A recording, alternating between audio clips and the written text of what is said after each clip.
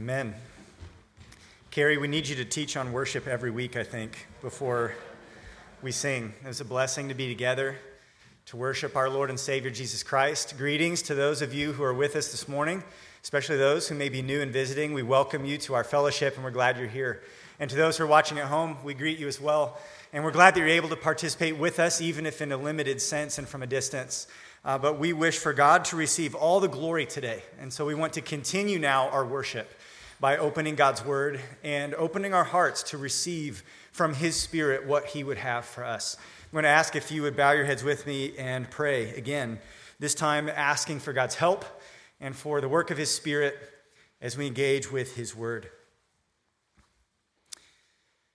Father, we come before you with that prayer we just sang in our hearts and on our lips, that you would be our vision, that you would be our Lord, the ruler over all, that we would not seek after man's praise or worldly riches, earthly things that pass away. Christ, be all to us today and unite our heart to fear your name. We pray now that you would be at work in us through me, through your word, and that you would bring about your desired outcome in hearts today. Bring change to people's lives, to families, and to this church, so that you might receive all the glory. We pray this, Lord Jesus, in your exalted name. Amen.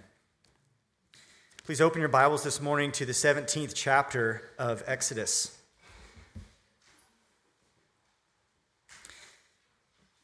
We have a couple of history teachers in our church, and we have several other history buffs who probably know this story, but I'm going to tell it anyway and remind the rest of you. In 1814, Francis Scott Key was aboard the HMS Minden, and he was carrying letters. He had been commissioned by President James Madison. The War of 1812 was underway, and he was carrying letters that had to do with the exchange of prisoners between the United States Army and the British Army, or Navy, rather, U.S. forces and British forces. And while he was there in the bay, the harbor in Baltimore, all through the night, he witnessed British naval ships bombarding Fort McHenry. And he was watching. It was dark. It was hard to tell who was winning. But as the sun rose on that battered fort, Key was inspired by the sight of the stars and the stripes still flying the next morning, signaling that the American forces had not fallen. The next day, he penned a poem on the back of an envelope, and he titled it, real romantic title. It was The Defense of Fort McHenry. Real fancy title. But later, his poem was paired with a popular tune and published under a new title, which is probably what you know the song by. It's The Star-Spangled Banner. You know the lyrics. It's familiar. We hear it, sporting events, things like that. And you know the lyrics. The rocket's red glare, the bombs bursting in air, gave proof through the night that our flag was still there. Now, flags can be meaningful things. People look to a flag, and that flag instantly communicates something. It communicates values. It communicates identity. A flag can communicate a nation's history and a nation's ambitions. A flag can also evoke feelings of pride and loyalty and admiration in those who see the flag. That's what it did for Francis Scott Key on that day. Flags can also evoke feelings of hatred, feelings of anger, feelings of fear. Think about what it would have meant for perhaps Jews living in Poland to see the Nazi flag flying, or what it means today for those in the Middle East to see the black flag of the Islamic State. Flags carry meaning, and they carry special meaning on the battlefield. They serve as a rallying point for the troops, and whichever flag is flying at the end of the day signals the winner. So flags matter. Banners matter. As the nation Israel journeyed from the Red Sea to Mount Sinai, if you've been with us for the last several weeks, you'll know that they've been learning some important lessons about their God, specifically about God's faithfulness, that he always provides for their needs. We've seen that he gives them food when they are hungry. He provides water from the rock and from bitter springs. He makes them fresh. God provides in miraculous and gracious ways for his people. But there's another lesson that Israel needs to learn. And it's going to be yet another opportunity for God to teach these people what it means to rely on him. Israel's going to face now its first military conflict since they left Egypt. And it won't be their last military conflict. And in this battle, they're going to experience God's power again. But this time, it won't just be God working for them on their behalf. It will be God working through them, providing for them the power that they need to win the victory. And following this victory, Moses will build an altar, and he will name it, "The Lord is my banner." The Lord is my banner. It's a very simple point this morning. If you're an outline person, God's presence with his people supplies strength for the battle. His presence with his people supplies them with strength. Strength for the battle, strength to win the victory. I'd like to walk through this story with you this morning and focus on that central truth that it teaches us. In verse 8, the crisis arises as the people experience a savage attack. Exodus 17, verse 8 says, "Then Amalek came and fought with Israel at Rephidim." Amalek. Who are these people? Who are the Amalekites? It's important we understand this because the Amalekites are not just some random nomadic tribe out here in the wilderness, in the Negev. Remember, if you know your Old Testament history, there was a man named Abraham. And Abraham had a son named Isaac. And Isaac had twin boys, Jacob and Esau. And although Esau was the older, the firstborn, Esau was not the recipient of God's promise. God's covenant with Abraham would be continued through Jacob, the secondborn. Jacob later would have his name changed to Israel, and Jacob would father 12 sons who'd become the head of 12 tribes. But Esau, the rival brother of Jacob, Esau also had numerous descendants, just like his twin. And Amalek was Esau's grandson, the son of his oldest son, Eliphaz. And this means that the Amalekites, these people who attack Israel here in the desert, they are distant cousins of the Israelites. And when you start to understand this, it paints this ambush, this attack, in a totally different light. You have to wonder, did these people know about God's promise to Abraham? Because if so, then they should have known that Israel was not a threat to take their land. The Israelites were passing through. God had promised them not the Negev, not this place in the wilderness near Rephidim. He had promised them the land of Canaan. They should have known also that God promised to bless Israel and to bless all the nations through them. They should have seen Israel not as a threat, but as a source of blessing. They also should have known God's promise that he would bless those who bless them, but also the flip side of that coin, that those who dishonored the descendants of Israel, that God would curse them. So why did Amalek attack Israel? I don't know. Perhaps they perceived them as a threat, thought maybe they would use up valuable resources. Water and grazing can be hard to come by. Perhaps there's still some bad blood here, remnants of an ancient sibling rivalry and a deep hatred for these people. Perhaps it's nothing more than naked opportunism, a chance to make a quick profit, because Israel was vulnerable. They were traveling with women and children, and they did not have any sort of trained, organized military. They would have had very little in terms of military equipment. So, if you're looking to make a quick profit, they would have been easy pickings. So while we don't fully know their motives, we do know their background, and we also do know their tactics. In fact, Deuteronomy 25, verse 17 through 19, tells us that Amalek fought dirty. Deuteronomy 25:17 says, "Remember what Amalek did to you on the way as you came out of Egypt, how he attacked you on the way when you were faint and weary, and cut off your tail, those who were lagging behind you, and he did not fear God." What the Amalekites did was actually come up behind the children of Israel, and they targeted the elderly. They targeted the sick and the lame that had a hard time keeping up, those who were weak, children. This is brutal. They targeted the vulnerable. This is not an honorable battle. There is no just cause for this war. It's an act that is predatory and cruel, and it actually brings an immediate threat to the survival of the nation, which means this is a serious crisis. Not only are their lives at stake, but God's covenant purposes are now in jeopardy. These people have been in danger before. They've faced already the slow creeping death of hunger and thirst in the wilderness. But now they're facing a much swifter threat, the edge of the sword. So what's God going to do this time? We should be filled with anticipation because we've seen God turn the salt water to be fresh. We've seen God provide bread from heaven and quail in the wilderness. We've seen Moses strike the rock and water gushes forth. So what's God going to do now? The savage attack of Amalek is met with a swift response.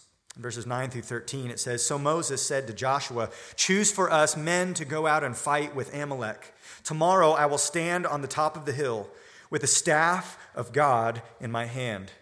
So Joshua did as Moses told him." We'll stop right there. We're introduced right here to someone who's going to become a key figure for the nation Israel, a man named Joshua. We find out later that he's Moses' right-hand man, his protege. And he will be the new general for Israel's emergency army. And one day, when Moses died, Joshua would become Moses' successor. And he would lead God's people, not just through the wilderness, but into the promised land. And the timing of this introduction to Joshua is really perfect because Joshua's name has meaning. The Lord saves. Yeshua. This name is a theological declaration, and it hints at what God intends to do for Israel in this battle through the leadership of Joshua and the army that he was to raise. But this name also hints at what God intends to do one day for mankind through the offspring of this nation, the seed, the son of David. The Hebrew name Joshua or Yeshua is rendered in the Greek language as Jesus. And it means the Lord saves. The Lord is salvation. So Moses calls upon Joshua and he tells him, gather an army. And he says, you have one day to do it. Choose for us men and go out and fight with Amalek. Tomorrow I will stand on the top of the hill with the staff of God in my hand. One day. One day, Joshua, to go and scramble out there, find anyone who is of fighting age and is in good health, arm them as best as you can, get them together as best as you can, and go out to meet the enemy. There's no time for training. And these people, you have to understand, these people have zero experience. They have never known war. If you remember, back when they first left Egypt, God led them on a specific path that was less than efficient because he wanted to avoid the Philistines. Exodus 13 tells us, when Pharaoh let the people go, God did not lead them by the way of the land of the Philistines, although that was near. For God said, lest the people change their minds when they see war and return to Egypt. They had no idea what they were doing on the battlefield. No experience, no stomach for it. But now they're across the Red Sea. Now they are deep into the wilderness, and it's too late to turn back. They are under attack, and they have no choice except to fight. Not only are these people inexperienced, they likely had very few weapons. I mean, they definitely wouldn't have been armed by their Egyptian neighbors as they left. The Egyptians saw them as a potential military threat. So the only weapons they likely would have had are those they could have acquired in trading with nomads. A sword here, a spear there.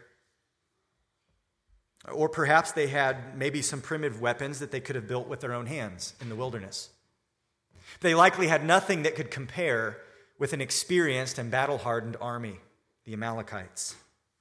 So Joshua gathers an army together, but from a human perspective, the odds don't look very good. They don't have time to train. They don't have time to get organized. They have zero experience, and they're ill-equipped. The odds are not good, and that's exactly how God likes things. The odds are not good from a human perspective, but that will pose no challenge for the Lord who is their banner, the God who saves, as Joshua's name says. So not only is Joshua to gather an army, that's only half of what's going to happen the next day. Moses is going to do his part by going up on the hill, and he will take with him the staff of God in his hand. Now remember that this staff is what signified to the people God's presence and God's power. It symbolized God's authority. This is the same staff that Moses had used to strike the Nile River, turning it to blood as an act of God's judgment. This is the same staff that Moses had stretched out over the Red Sea and God had parted the waters. This is the same staff with which Moses had struck the rock, and water had burst forth into a river in the desert. So Moses goes up on the hill with the staff, full of anticipation that God's going to do something. He's going to do something. And this was supposed to be their hope. Their hope was not to be in their military might. Their hope was not to be in their experience or their equipment. Their hope was to be God's powerful presence with them. Moses says, I will go up on the hill, and I'm going to take the staff of God in my hand. Moses is accompanied, according to verse 10, by his brother Aaron and a man named Hur. It says Joshua did as Moses told him, so he gathers the people together and goes out to fight with Amalek, while Moses, Aaron, and Hur went up to the top of the hill. And then notice what verse 11 tells us. Whenever Moses held up his hand, Israel prevailed.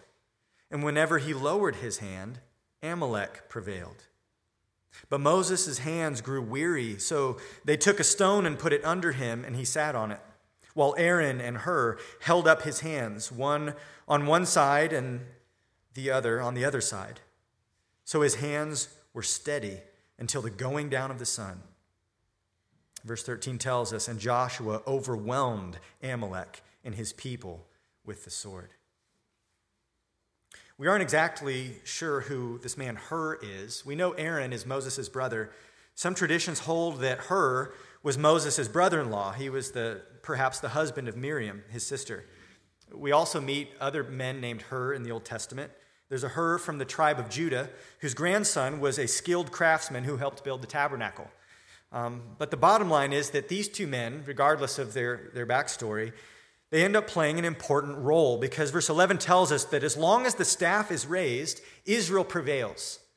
This ill-equipped, untrained army is conquering and defeating their attackers. It's an amazing thing. But when Moses' arms get tired and he lowers the staff, that symbol of God's presence, that symbol of God's power and authority, it tells us that Amalek starts to make progress. They start to gain ground. They began to get the upper hand. So Aaron and Hur are standing there, and they're observant. They see what's going on, so they solve it. They get a rock for him to sit on, and they hold up his arms for him. And Amalek is handed a stunning defeat. Verse 13 says they are overwhelmed with the sword. So what's going on here with the arms raised and the staff and all of this? Well, the symbolism is important. Again, this staff signifies God's power, presence, and authority. And here's the thing. That is what the battle depends on. Is God with us? If so, then we can win. Does God have authority over the nations to rule and judge? If so, then we can win. Is God's power greater than the power of our enemies? If so, then we can win. And that is what the staff signified, because God is what the victory depends on. The Lord is their salvation. Under natural circumstances, Israel is no match for Amalek. And you see that every time the staff is lowered, the natural order of things starts to take place. But in the strength that God provides, Israel becomes invincible. Amalek may be superior to Israel, but God is superior to the Amalekites. These people had sung once before on the shores of the Red Sea. If you remember what happened, as they see the bodies of the Egyptian army washing up on the shores, they had sung, God is a warrior. And now God is answering this question. Is God going to keep being a warrior? Is he a warrior only at the Red Sea, or will he be a warrior in the wilderness? Will he be a warrior in the land of Canaan? I think they have their answer. God has proven himself once again to be greater than yet another army. And it won't be the last time that God gives them this kind of surprising and unexpected victory from the world's perspective. And so you wonder, why is God doing it this way, though? Why does he do the whole thing with the staff, raising and lowering? He didn't need to do that or use that. But you have to understand, God is teaching them. He's teaching them. It's an object lesson. It's showing them that their military victory is not due to their own strength. The battle is won not because of the sword in Joshua's hand, but because of the staff in Moses' hand. And the staff is raised not as a symbol of Moses' strength. Moses gets tired. He needs to sit down. He needs help to hold his arms up. No. The staff is a symbol of God's strength. The battle belongs to the Lord. And as Joshua's name declares, the Lord saves. It's his powerful presence with his people that guarantees their victory. But God is also teaching them something else. He's teaching them something about what it means to obey. Now consider that this isn't the first military threat that they faced. It's not the first army that came after them. That already happened at Egypt, at the Red Sea. But when the army of Egypt came after them, what was Israel's part in all of that? Really nothing. They were told simply to stand back and watch. Moses said to the people, Exodus 14:13, "Fear not, stand firm, and see the salvation of the Lord, which he will work for you today. For the Egyptians whom you see today, you shall never see again. The Lord will fight for you, and you have only to be silent." You see, when it was Israel against Egypt, God said, stand back, just be quiet, and watch this. God didn't need their help. He did it all. He did it all in his own power. And he did it in specific means by telling Moses to raise the staff. And that's all that happened. And the entire Egyptian army was destroyed. Exodus 17, that's where we're at. That's happened to me before. You know, the app that starts playing the audio. So again, God doesn't need their help, but God uses means. God uses means to accomplish his purposes in the world. He had previously used nature. In the plagues, we see God's control over nature, things like locusts and the sun and sickness and disease and flies and frogs. God had also used supernatural means. He had sent the angel of death to kill the firstborn. God had just created bread and sent it down out of heaven for them, produced water from the rock. That's supernatural. But sometimes God uses normal human means. And he wants our faith and obedience. He wants us to offer ourselves to him as instruments that he might use to accomplish his will in the world. So yes, God is going to deliver this people, but they have a part to play this time. They are to pick up their sword and fight. The victory is guaranteed by the Lord in his strength, but they are to be his instruments. They must fight the battle, but it's going to be fought with the strength that God provides. And this is a crucial lesson to learn, both for them and for us. We are often commanded to do things that seem impossible. But we don't have the option to sit back and do nothing. We must trust God enough to obey him. Faith requires that we step out in obedience and do the things that God commands, trusting that he will empower us to succeed. What that meant for Joshua was, hey, go gather up the guys and go out to fight. Do it. Obey. But God is the one who brings about the victory. The swift response by Joshua and Moses as they go out the next day to face the enemy, it ends in a total victory for Israel, and the threat is completely neutralized. And the people learn a valuable lesson about God's presence with them and the power that he supplies and what it looks like to simply trust him and obey. So there's a savage attack, a swift response. Verse 14 tells us about a sober judgment that is rendered upon Amalek, the enemy. Verse 14 says, "Then the Lord said to Moses," so the battle's over, but the story's not. The Lord said to Moses, "Write this as a memorial in a book and recite it in the ears of Joshua, that I will utterly blot out the memory of Amalek from under heaven." Write this down, Moses. Write it down for Joshua. You see, God has big plans for this man. He's referred to as a young man. He's probably 40. But this man, Joshua, has a future. God has plans for him, but God also has plans for the Amalekites. They had tried to wipe Israel out.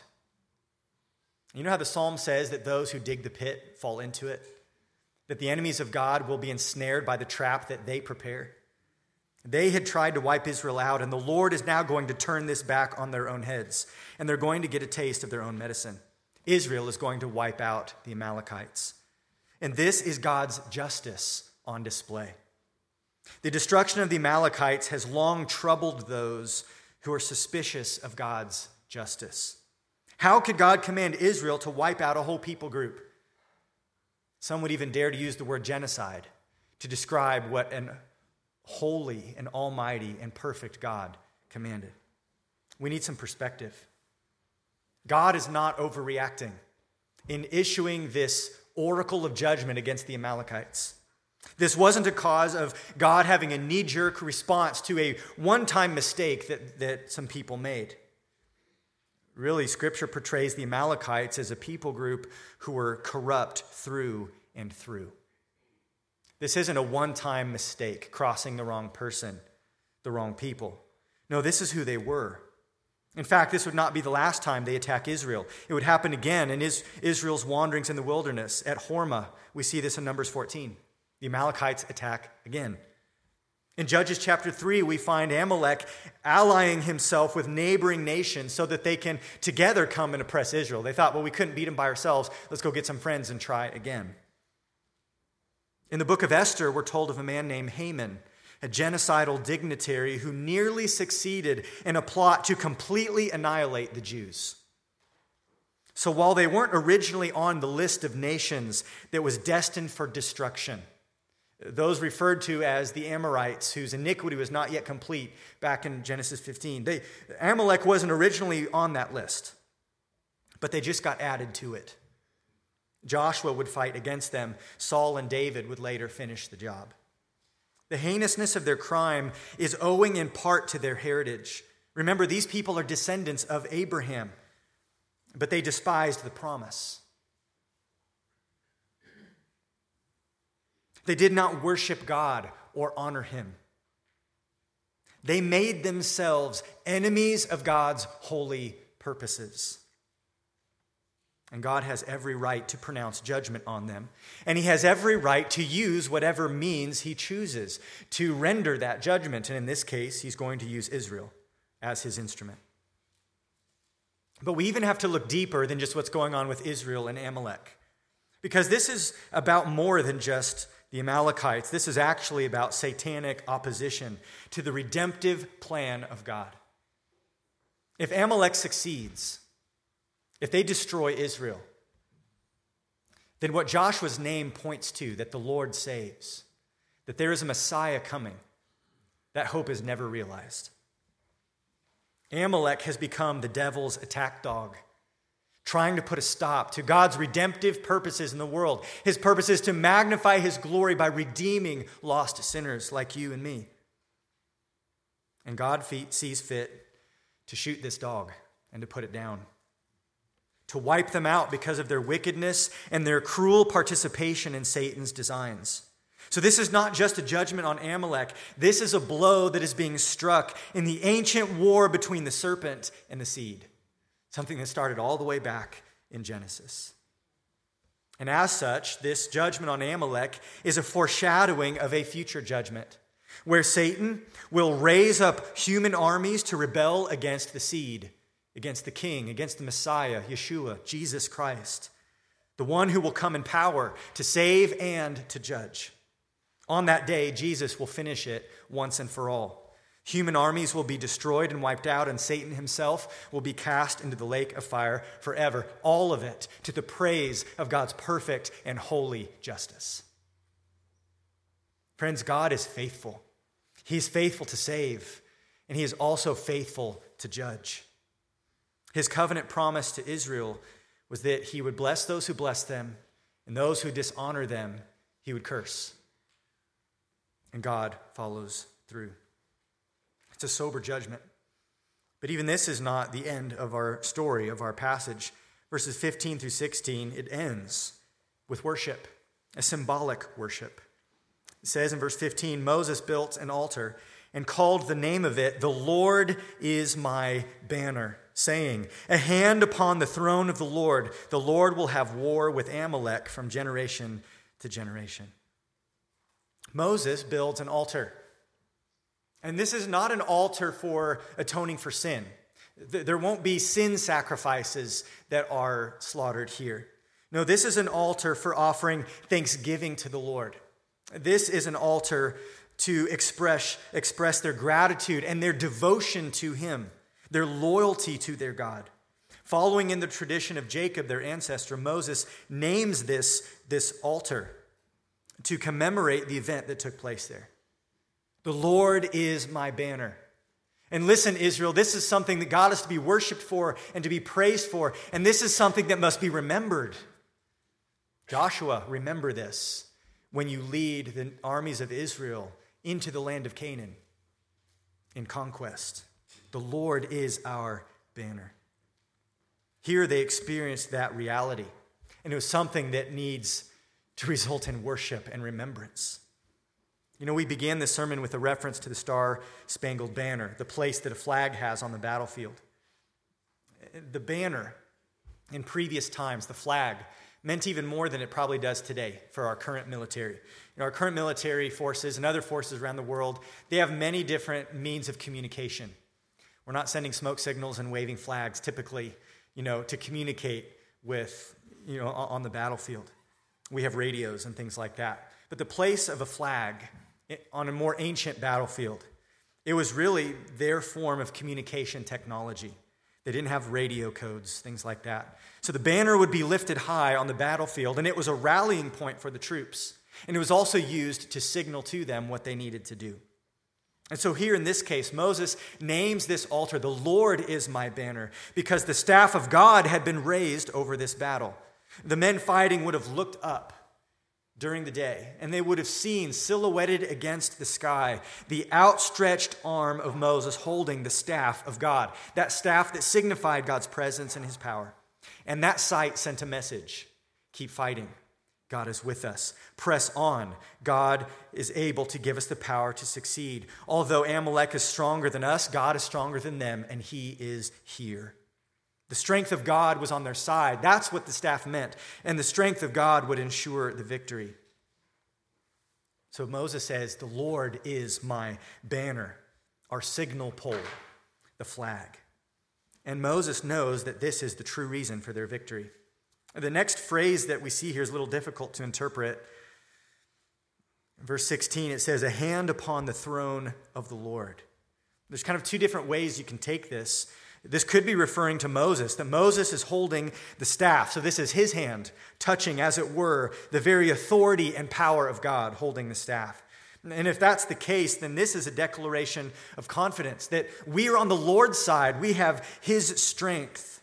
And it's also a call to loyalty, to pick which side you're going to be on.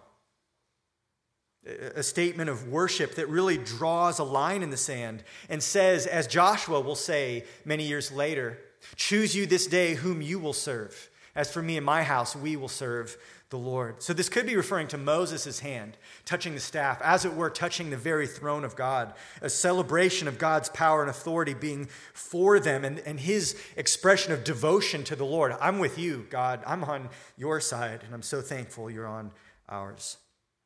But the other way you could take this phrase is actually referring to Amalek, a throne upon the hand of the Lord, as in a hand of rebellion pushing back against the rule and the purposes and the power of God himself. And as such, this statement is a warning. You put your hand on the throne of God like that, and here's what happens. The Lord will have war with Amalek from generation to generation. And if that's what's meant here, then this functions very similarly to the song we find in Psalm 2. Psalm 2 concludes, "Kiss the Son, lest he be angry and you perish in the way." There's only one way the story ends when you rebel against God. It ends in judgment. And this is part of their worship. So whether you take this as Moses' expression of gratitude and devotion to God, whether you take this as a denouncement of rebelling against him, either way, really the takeaway is the same. Do you want to be for the Lord, or do you want to be against him? Will you be loyal to him and trust in him and depend on him, or will you take a different path? So the scene ends really with worship, with an altar and a name. Jehovah Nissi, the Lord is our banner. God's presence with his people supplies strength for the battle. Israel learned a valuable lesson that day, that the Lord saves. And it matters not whether it's hunger or thirst or an attacking enemy. The Lord is with us, and he saves.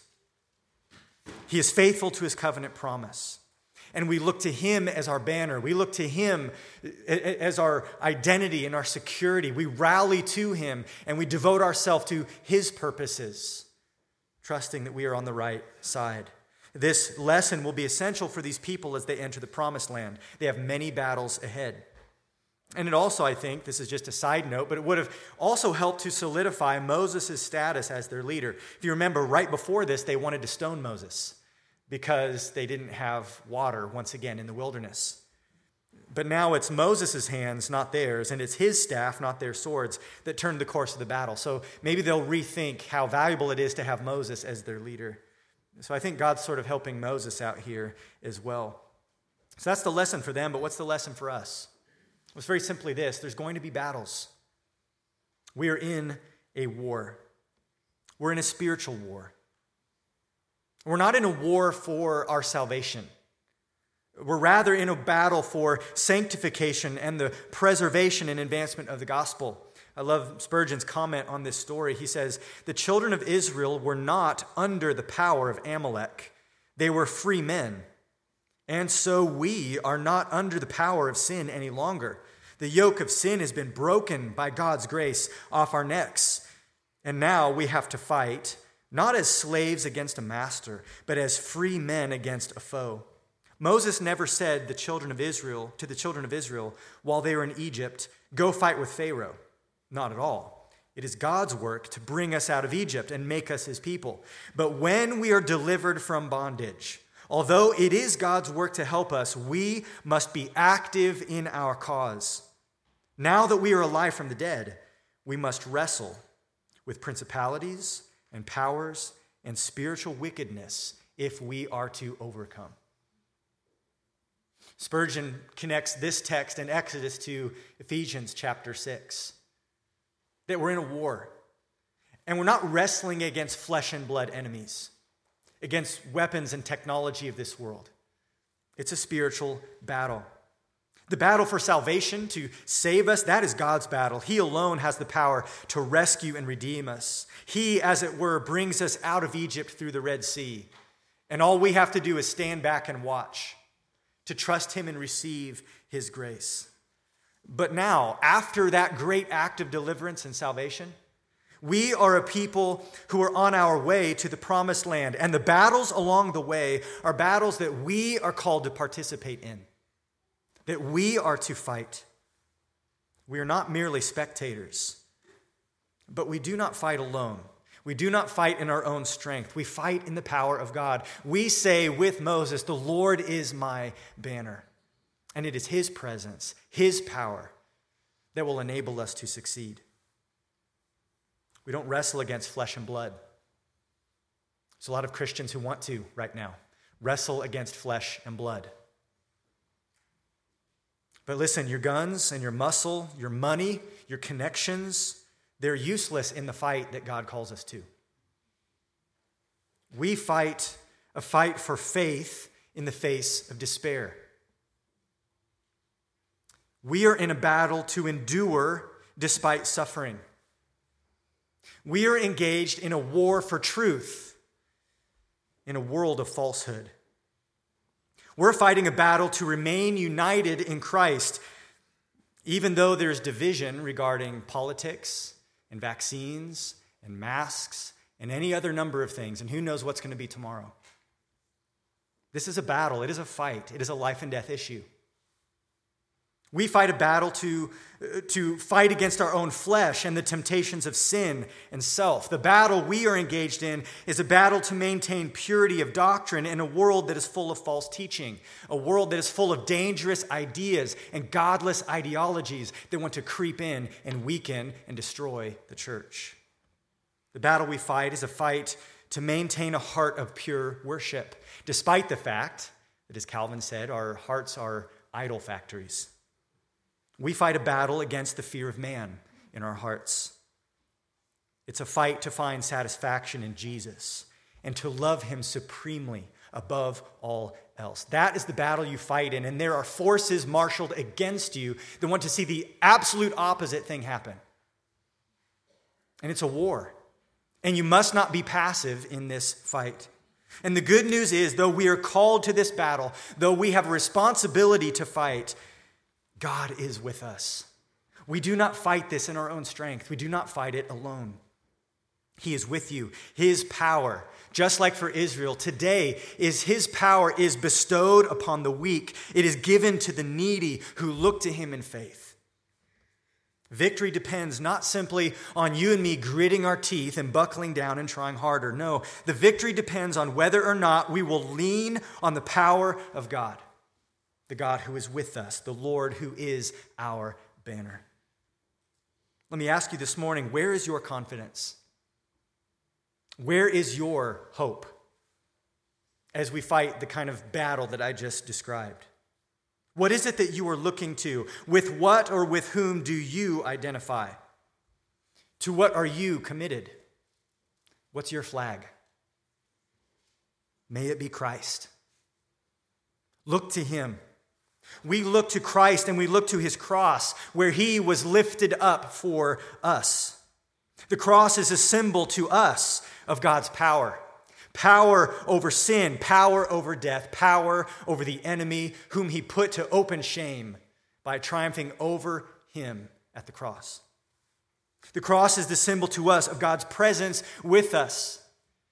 The Son of God became a man, Emmanuel, God with us. He came to dwell among us, and he now dwells with us by his Spirit. The cross is the symbol to us of God's promise that we who believe are saved, redeemed, free from sin, and made new. It is our hope that we will not be rejected by our God. We will not face condemnation because we who are in Christ are reconciled with God through the work of the cross. Moses exclaimed, "A hand upon the throne of the Lord, the sovereign Lord, the Lord who rules over and judges the nations." And you and I are invited in the New Testament to draw near to this very throne. Hebrews 4:16 says, "Let us then with confidence draw near to the throne of grace, that we may receive mercy and find grace to help in time of need." Are you weak? Do you need strength for the battle? Are there days where it feels like the enemy's gaining ground and we're losing it? Draw near to Christ, to his throne, to find grace and mercy and help in time of need. Don't turn to your own wisdom for this battle. Don't look to your own strength. Look to the cross. See Jesus Christ. Draw near to him and hope in his promise. Draw upon the strength that he provides for the battles you face. And then say with Moses, "The Lord is my banner." Father in heaven, we are amazed to think that you would choose to use us as instruments in your hand, that you would choose to bestow strength and power on we who are so weak. Lord, as we consider the battle that lies before us, we consider the opposition, we consider the lies, the errors, the false teaching, our own sins, our proneness to be discouraged and to despair. Lord, the battle seems impossible from a human perspective. And we know those are exactly the odds you like, because it's in our weakness that your power is made perfect. Lord, help us to focus on the battle at hand, to recognize what it is that is our part in this fight. I pray that we would fight the right battles for the right reasons, in the right way, in humble faith and obedience to you, willing to do our part even when it seems impossible, trusting that you will empower us and that you will accomplish your will through us. Lord, we thank you that our salvation does not hinge upon our strength. It does not hinge upon our faithfulness. You are the one who saves us. It is all of grace.